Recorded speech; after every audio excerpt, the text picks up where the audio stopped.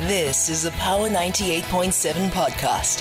Now we're talking. Subscribe to Power 98.7 podcasts in iTunes or wherever you get your podcasts. There's more on power987.co.za. Stay with that Thabo Bester story then. The news of him and his girlfriend arriving back in the country after they were arrested in Tanzania. Well, yesterday, members of parliament or members of the Portfolio Committee on Corrections had an opportunity finally to put questions and grill the management of G4S, the company that runs the correctional facility from where Thabo Bester escaped. We're joined on the line by the DA member of that committee, Glynis Breitenbach. Good morning to you, ma'am, and thank you so much for your time. Good morning to you and to everyone who's listening. Just your initial thoughts now that we know that South Africa's two most famous fugitives are back in the country. What do you make of the latest turn of events and what has led to this? Your reflections. Well, it's a good thing that they've been arrested and they're back in the country. That's largely thanks to the Tanzanian authorities and not to anything we did, unfortunately. Bester's been on the run for the best part of a year. The authorities knew about it probably as early as June or July last year, but certainly no later than October, and said nothing, told no one. Certainly didn't bring it to the Portfolio Committee, which is an absolute disgrace and a dereliction of duty. The victims of Bester were left unprotected and uninformed while he was on the run, and people knew he was on the run. Those women had to give the most harrowing evidence. They're rape survivors, and nobody told them that they may run into him at their nearest checkers. It's an absolute disgrace. So you're not buying at all the idea that this was the culmination of some work by crime intelligence of the South African Police Services? It had nothing to do with anything the police or crime intelligence did. The story was broken by a publication called Ground Up, and if they hadn't, I'm quite sure we would still have been unaware. There was no intention of telling anybody about it for some reason, which we hope to get to the bottom of today.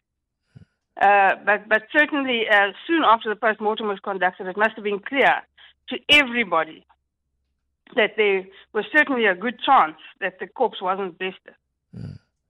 And nothing was done to follow that up. When the Judicial Inspectorate in June or July said that they had reached the conclusion on a preliminary report that there was a likelihood that he'd escaped, nobody did anything. No investigation was launched. Nothing was done. When Ground Up broke the story, then there was a flurry of activity, and now everybody says, 3 or 4 people have been arrested. Well, not really. The one guy yesterday handed himself over, took him off finesse or any kind of expertise to arrest him. He went to the police station and handed himself over. So the whole thing has been poorly handled, and people are going to have to explain themselves today. You speak of how the poorly handled the whole thing has been. I think it's safe to say that you and your colleagues on the Portfolio Committee were less than impressed what you heard from the management of G4S. What would you say? I mean, what is most unsatisfactory about what you heard yesterday? And I'm also keen to hear your thoughts on the role that was played by the Department of Correctional Services here, who are supposed to have some kind of a oversight role in the work of G4S. This thing didn't happen. It's not a one-man show. It didn't happen one evening when Bester saw an opportunity and ran. It was very carefully planned. Many people were in on it. It must have cost a lot of money because many palms were greased. And it was planned exceptionally well with great detail and with absolute inside knowledge of the systems and protocols and procedures. So there were 23 people on duty that night. I do not believe for one moment that 23 people doing their jobs failed to notice somebody walking out of the prison. So that story is nonsense. G4S has taken the view and it's a view I take a very dim view of, is that they've met their contractual obligations to DCS, and so their obligations are fulfilled. Well, that's just nonsense. They're in control of a maximum security prison. Bester is a serial rapist and murderer. They were responsible for keeping him incarcerated, and they failed. So they are, at the end of the line, the buck stops with them, and they're responsible. Having said that, on his very last day in office, Arthur Fraser paid a visit to this private prison in Bloemfontein. I mean, you'd think you have other things to do on your very last day in office. But Arthur Fraser pays a visit, and the DCS person in control at Mangaung prison is shortly thereafter transferred. And somebody else is transferred in, and days later, Thabo Bester escaped. So that's an angle that needs to be followed up. Sure. And so DCS also has to answer for some of the things that happened, and ultimately they have a contractual relationship with the G4S, and they must enforce that contract. So if they fail to do that, they've got to answer for that.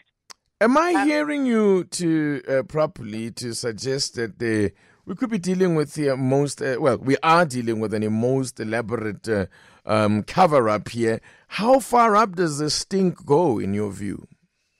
Well, we hope to uncover that today. Today we have the Judicial Inspectorate, who did a sterling job. And then we have DCS and the police, and then we have the ministers. So those are answers we hope to get today.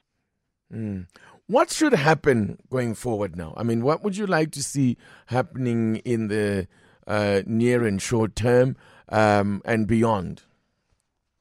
Well, I would like to see the rather lackadaisical approach to security and protocols at the Mangaung Correctional Services facility improved. They used to incarcerate only maximum security prisoners.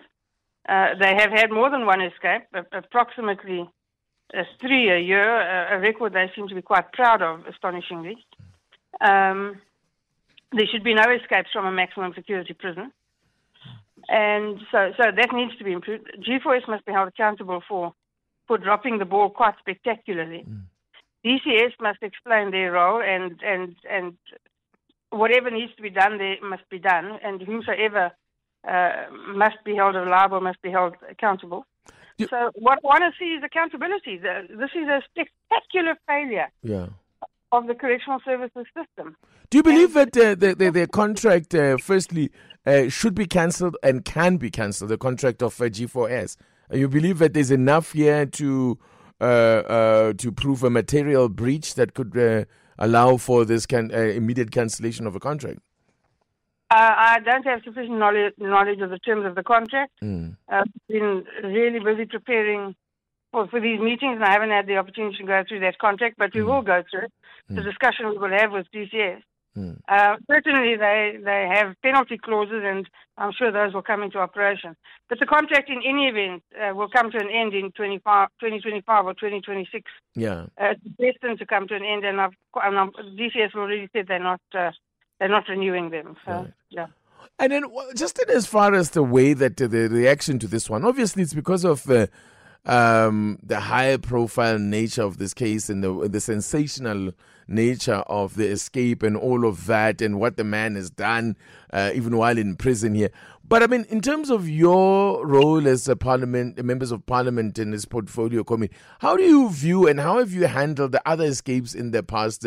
Do they come in for similar scrutiny? Because, as you say, there have been 3 escapes from this facility, which means 3 hardened criminals or 2 other hardened criminals have escaped from this facility in the past. Well, the Correctional Services, as part of their report to the committee during oversight, reports on escapes, and so those escapes are then scrutinized in the committee. But those escapes have always resulted in the escapee being rearrested almost immediately and returned. So, it's a breach, but it's rectified. This went unannounced and unattended to for over a year. As a committee members, when did it first come to your attention? Well, it came to our attention when Roundup broke the story initially.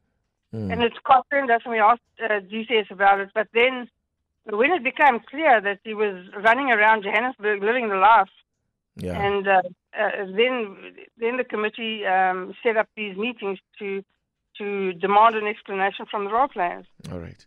Thank you so much to Glynis Breitenbach, a member of Parliament for the Democratic Alliance and a member of that portfolio committee on Justice and Correctional Services. I appreciate your time this morning.